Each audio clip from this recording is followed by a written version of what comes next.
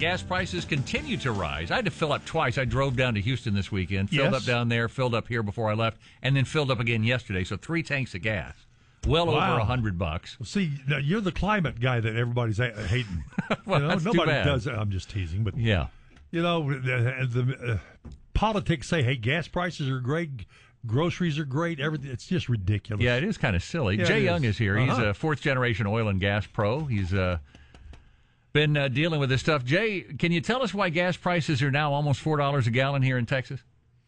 Yeah, they're moving back up. I mean, we're not having the supply necessary in the United States, and you don't have a supply and demand. That's what gas prices go up and down because of supply and demand. And it's like before the pandemic, we were drill baby drill, and there was plentiful oil on the market, and all of a sudden our demand goes way down, and when it does, prices went way down.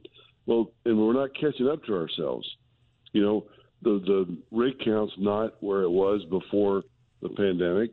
We're not supplying the market right now. Demand's booming. And so when demand booms and supply is down, you're going to see prices go up. What is, tell me, why would an oil company start drilling again so the prices could come down? They're a business. They don't want prices to come down. Right. Well, and two, I've been around this business for a long time, as you mentioned, and normally when you see high prices and companies making billions of dollars like they are right now, normally they go back to drilling. They take all those profits that they're making and they go, oh, I've got all these profits, I've got all these prospects, prices are high, I'm going to go back to drilling. This time they're not doing that.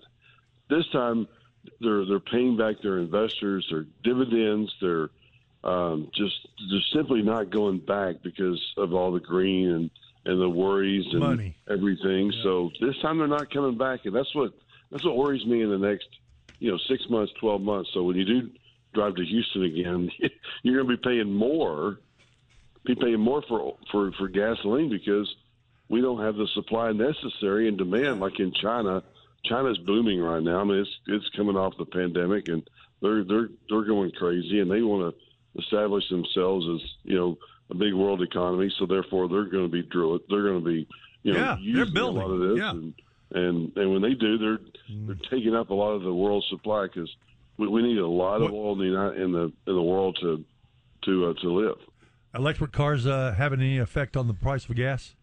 Not really. I mean, It's coming. It's coming, but it's. Is it really? Is the electric generation coming, or is it trying to get there? It's just trying to get there. I mean, we still need oil for a lot of different products. I mean, for asphalt and makeup and plastics and build electric cars.